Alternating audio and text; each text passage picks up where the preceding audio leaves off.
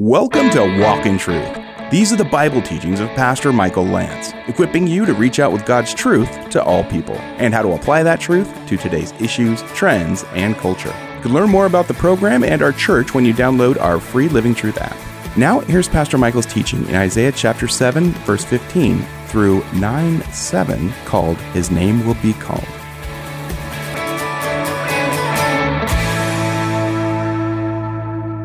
Okay, we're going to be in Isaiah 7, and then we're going to work our way into possibly the next two chapters. We'll see how we do. Don't laugh. It could happen. Isaiah 7. Father, I want to thank you for the precious people that have come out tonight. Thank you that there's a host of other things that we could be doing. But we've been drawn here because there's nothing that's better than knowing you, Lord. Your loving kindness is better than life. Your truth and the beauty of who you are just is a constant pull toward our hearts, because we realize that it's always been the story of mankind. We've always yearned for you somewhere deep in the recesses of our hearts. You've set eternity in our hearts, Lord. And we're just grateful that you brought us to yourself. And even when we were fighting you, you gave us a real sense of emptiness without you. And we're only here tonight by your grace. And we're only here because there's a faithful God that has decided to love us in the counsel of the great, awesome beauty of your nature and will, Lord. So tonight we want to just come humbly before your word. We pray that you will speak to us tonight by your Holy Spirit.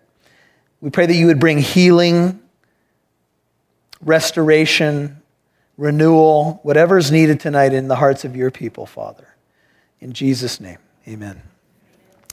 Now, as we study the book of Isaiah, an Old Testament book filled with scores of prophecy, we've seen that there's some real dark places in the book. One of them was found in chapter 7. And as we looked at chapter 7, we saw a king, verse 1, named Ahaz, the son of Jotham, the son of Uzziah. He was the king of Judah down there in the south. We saw that Rezin, the king of Aram, which later would be known as Syria, up to the north of Israel, and Pekah, the son of Remaliah, king of Israel, the divided nations now, the divided kingdom, I should say, the 10 tribes to the north and the 2 to the south. So you actually have Israel in the north facing off with Judah to the south. They've tried to make a deal with the king. Ahaz has not been on board. And so he has begun to look at a world empire for help called Assyria. The capital of Assyria was Nineveh. Nineveh was the place where the prophet Jonah was called to go. And Jonah went the other way as we studied the book of Jonah, because the people of Nineveh, perhaps the largest city in the world at that time, were extremely evil. They were so evil that Jonah did not want them to be saved, and he ran to Tarshish, tried to escape the presence of the Lord, but we know that's a futile thing to do. And God made a custom-made fish, and the regurgitated prophet showed up on the seashore and preached a message of repentance. But he still wasn't happy. And God says there's 120,000 souls in that city that don't know their right hand from their left hand. Isn't it right that I'd have mercy on them? But the interesting thing is just about maybe a half century later, this Assyrian nation would invade Israel. And it's an intriguing thing to think God called a prophet to save a group of people that he knew later would be an instrument for their own demise. But see, God sees the end from the beginning and the beginning from the end, and he knew that there were souls that would turn to him, and they did. There was a major revival in Nineveh. But God also knew that Assyria would become an instrument of his judgment to correct his people. And that would be felt in the area of Israel, and that would be felt all the way down. It would reverberate into the area of Judah to the south, the area of Jerusalem. And so here you have this king, and he's nervous at what's happening, and his heart is stirred up, and Isaiah is sent out to meet him. And the people are wringing their hands, and the king is wringing his hands. And the Lord spoke again to Ahaz, verse 10, chapter 7, saying, ask a sign for yourself. I know the threat is looming. Here's the idea. Ask a sign from the Lord. God gave him a blank check. This is where we ended up last week at the end of the study. Make it deep as Sheol or as high as heaven. But Ahaz said, I will not ask, nor will I test the Lord. And we talked about how that sounded religious. But God said, ask me and I'll give you a sign. I'll give you a sign that I am with you and I will deliver you. Don't look to Assyria. Don't look to man's ways. Don't be afraid of them. I will be your deliverer. But Ahaz, sounding very religious, said, I won't ask the Lord. Then he said, listen now, O house of David, 13. House of David here represents the throne of Judah, God's promise to keep someone on the throne from the house of David. Is it too slight a thing for you to try the patience of men, middle of 13, that you will try the patience of my God as well? Therefore the Lord himself will give you a sign. Behold, a virgin will be with child and bear a son, and she will call his name Emmanuel. Now, when we look at the account of the birth narrative of Jesus in Matthew, we see that Jesus would be called Emmanuel, which translated means God with us. Literally, Jesus became that. He was literally God in a body, God incarnated, 100% God, 100% man, took on the additional nature of humanity and was born there in Bethlehem. The answer was a dual prophecy. There would be a fulfillment in the immediate birth of a son of Isaiah. We'll dig that out in a moment. And there would be a far prophecy. The near prophecy would be immediately in the birth of this child who would become a sign to the nation of God's judgment. We'll talk about that. But then there would be a secondary fulfillment of the prophecy in the future in Bethlehem, where Jesus would be the ultimate fulfillment of Emmanuel, God with us. This is the covenant of our God. This is the covenant that he makes with his people. Now he, verse 15, is the first child of the prophecy. Isaiah 7:15. His name, and we'll talk about it later, is Mahar Shalal Hashbaz. Easy for me to say. He will eat curds, that's a kind of yogurt, and honey. This denotes a simple diet. Those who live off the land because of invasion and domination and the devastation that happens because of war. At the time, he knows enough to refuse evil and choose good. For before the boy will know enough to refuse evil and choose good, some suggest that that's a very early age. Others say it's 12 or 13, around the idea of a bar mitzvah age. The land whose two kings you dread will be forsaken. The Lord will bring on you, on your people, 17, and on your father's house such days as have never come since the days of Ephraim. Ephraim broke away from Judah almost 2 centuries earlier. 17, end of the verse. Separated from Judah, the king of Assyria. 18. It will come about in that day, and you're going to notice that phrase, in that day, a number of times, that the Lord will whistle for the fly that is in the remotest part of the rivers of Egypt, and for the bee that is in the land of Assyria. And they will all come and settle on the steep ravines, on the ledges of the cliffs and all the thorn bushes and all the watering places. In that day, 20, the Lord will shave with a razor, hired from regions beyond the Euphrates, that is, with the king of Assyria, and the head of the hair of the legs, and it will also remove the beard. The forcible shaving of a beard was considered a great insult at this time, and it was also done in times of mourning. And when it was forced on someone, it was often forced because you were in captivity, and it was a form of shame and humiliation and embarrassment. And the one behind it is God. God says, I'm going to do this because my people won't turn to me. Now it will come about, here it is again, in that day, 21, that a man may keep alive a heifer and a pair of sheep. And it will happen that because of the abundance of the milk produced, he will eat curds. For everyone that is left within the land will eat curds and honey. There's that simple diet again. A remnant will be left. And it will come about in that day that every place where there used to be 1,000 vines, valued at 1,000 shekels of silver, will become briars and thorns. This again speaks of the destruction of things, and it reminds you of the original curse. People will come there with bows and arrows, 24, because all the land will be briars and thorns. And as for the hills, which used to be cultivated with the hoe, you will not go there for fear of briars and thorns, but they will become a place for pasturing oxen and for sheep to trample. Then the Lord said to me, 8:1, take for yourself a large tablet or a scroll, says the NIV, and write on it in ordinary letters, swift is the booty, speedy is the prey.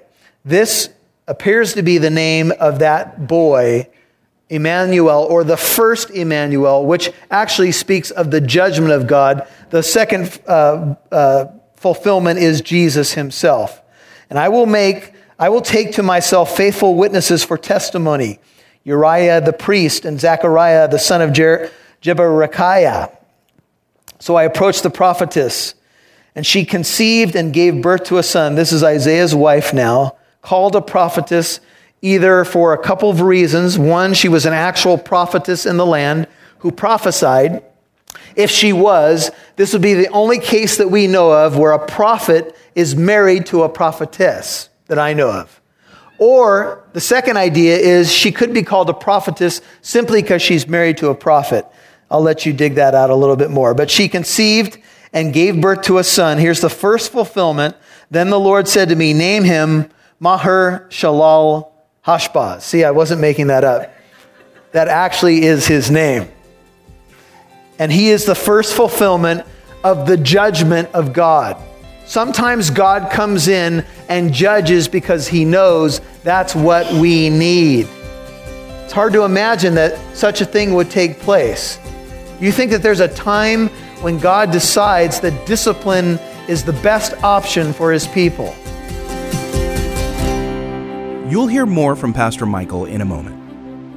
Merry Christmas from Pastor Michael and the Walk in Truth team. We're so grateful to all of our partners who partner with Walk in Truth. Since last year, our listener partnerships have grown. Last Christmas, we let our listeners know it cost over $150,000 a year to fund this ministry. That includes radio airtime, podcasting, promotion, equipment, supplies, and one part-time staff member. At this time last year, we were excited to report listener support had reached 25% of our overall budget. The rest is funded by Living Truth Christian Fellowship Church funds. Now that has grown to 31%, and because of that, we have added Walk in Truth to 3 more radio stations where more people have had a chance to hear these teachings. We could still use your help too. And if you've been listening for a while, you know that I rarely do this, and I'm not necessarily even comfortable asking for finances, but the reality is that this program has to pay for radio airtime and what we do, and it's a blessing to partner with what you believe in, with the gospel ministry that hopefully has been a blessing to you. If that's you, would you please consider giving an end-of-the-year tax-deductible donation? Please give a one-time gift on behalf of you, your family, or business. You can help us pay for airtime for the radio station or podcast app you listen to.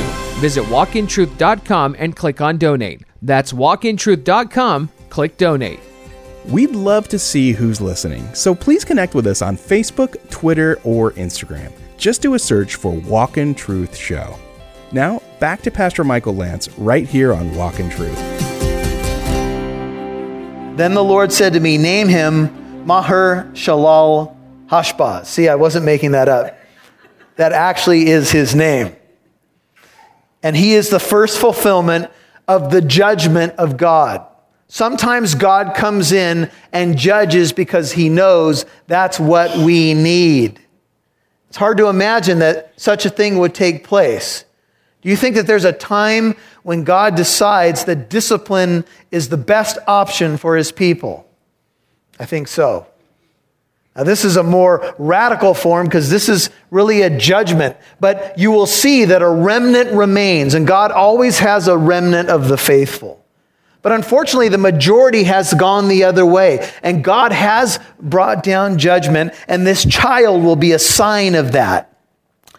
For before the boy knows how to cry out, my father or my mother, about the age of 2, and you can cross-reference back to 7:16, the wealth of Damascus and the spoil of Samaria will be carried away before the king of Assyria. These two groups to the north think that they're going to deal with Judah, but God says, I'm going to use Assyria to deal with them.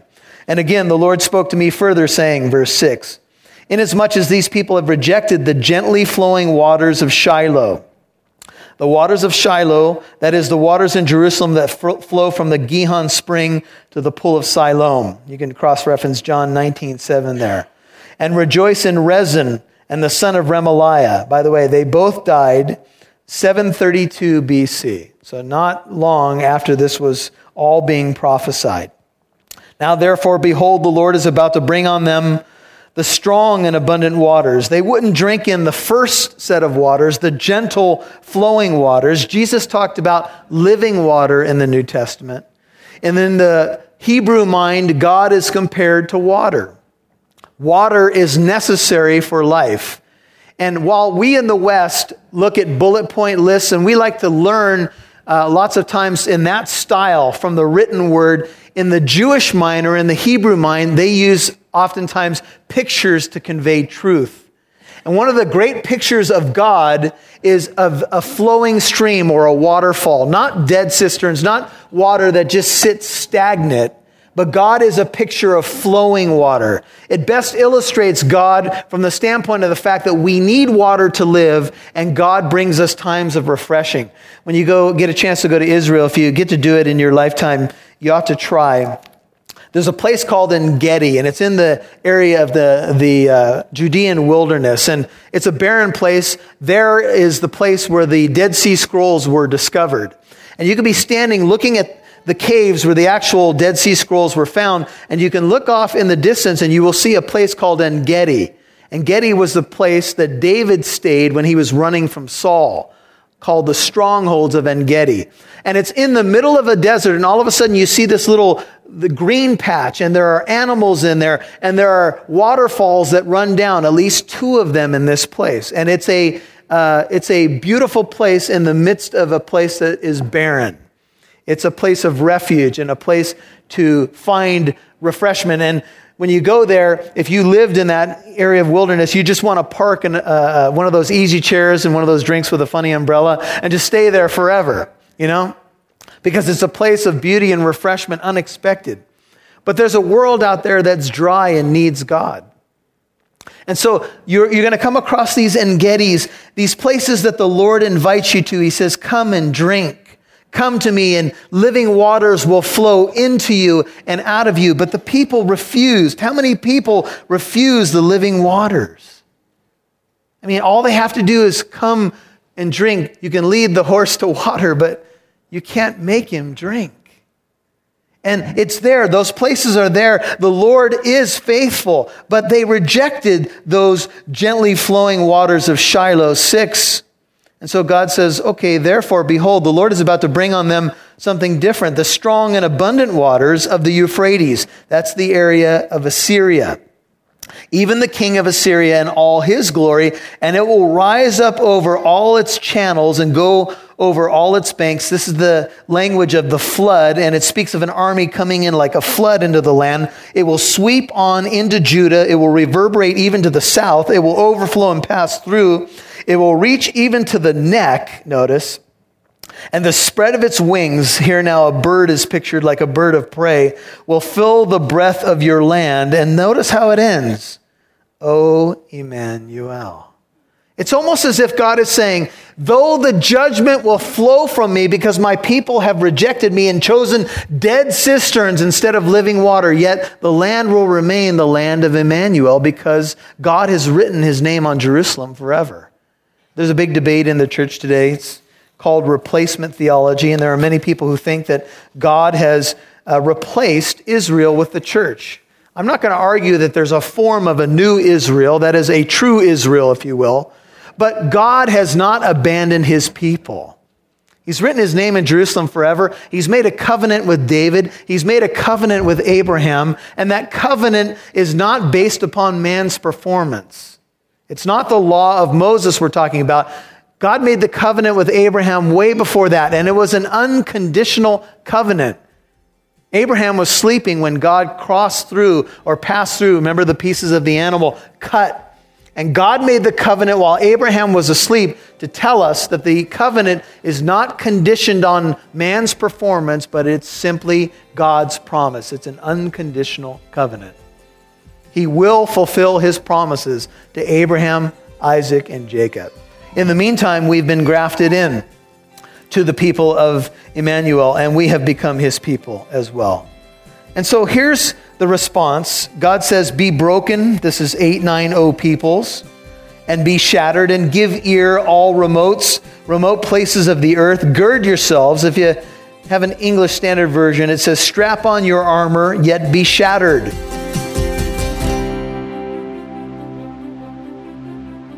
You've been listening to His Name Will Be Called, Part 1 on Walk in Truth.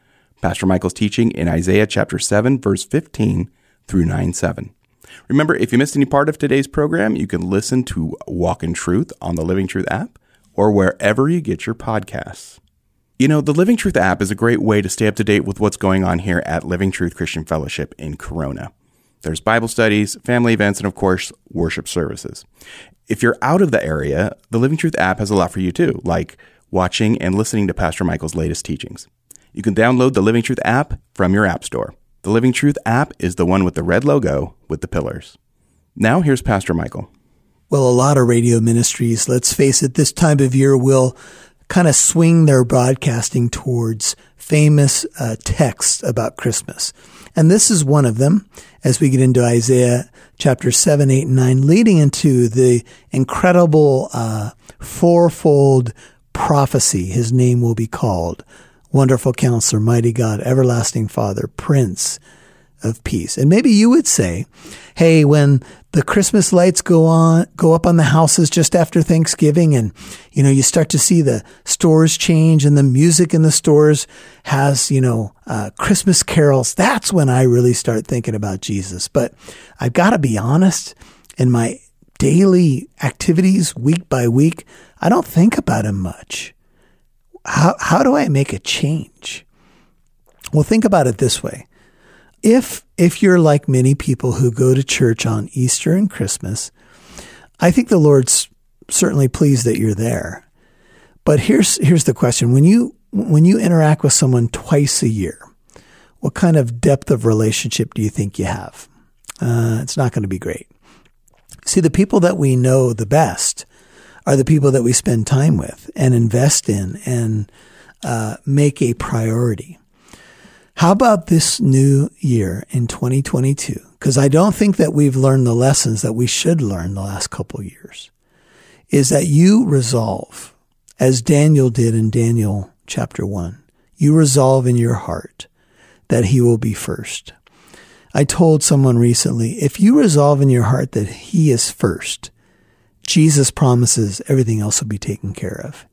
If you put him last or third or fourth on the list, things will never be right. Put him first, seek first the kingdom of God and his righteousness, and he'll add everything else back to you. Matthew 6, verse 33. This is Pastor Michael Lance, and this is Walk in Truth. And maybe you're listening right now and you're thinking, man, I am that person. I am that guy or that gal that can't seem to put Jesus first in my daily life. We got a lot coming at us, a lot of us. You might be a stay-at-home mom, juggling a ton of stuff. Maybe you're a business person on the road, flying around, freeways, meetings, and it's like, how do I downshift and put Jesus first? It's possible to be living a normal everyday life in business or at home or whatever, and still have Jesus first in your heart. As you do your business, as you meet people, as you just work your normal day, there's a way to order your life so that he is still first. And you might be saying, well, Pastor Michael, I'd like to know more about that. Well, here you are listening to Christian radio, and I have a feeling that you're already starting to do that. Maybe you're doing more of it than you really think, finding time to listen to a podcast like this when you got a lot of other things that you're juggling. Maybe there's more hope for you than you think. Isn't that great? But of course, we always think in terms of more. I got to do more. Well, maybe it's not about doing more. Maybe it's more about resting. Maybe it's more about rejoicing in his finished work and spending time in prayer and meditating on his word a little bit more rather than trying to do, if you know what I mean. Well, this is Pastor Michael Lance, and this is Walk in Truth, and I'm so glad that you're walking through the book of Isaiah with us right here. Hey, if you'd like to partner with the program or send us a note of encouragement, we'd appreciate that deeply. We so treasure those notes. Or even if you have a prayer request, you can do all of the above at walkintruth.com. Well, more on His Name Shall Be Called tomorrow. We'll see you right here. God bless you. And join us tomorrow for part 2 of Pastor Michael Lance's teaching in Isaiah chapter 7, verse 15 through 9:7, called His Name Will Be Called. I'm Mike Massaro. Thanks for listening to Walk in Truth. Our goal is to equip you to reach out with God's truth to all people.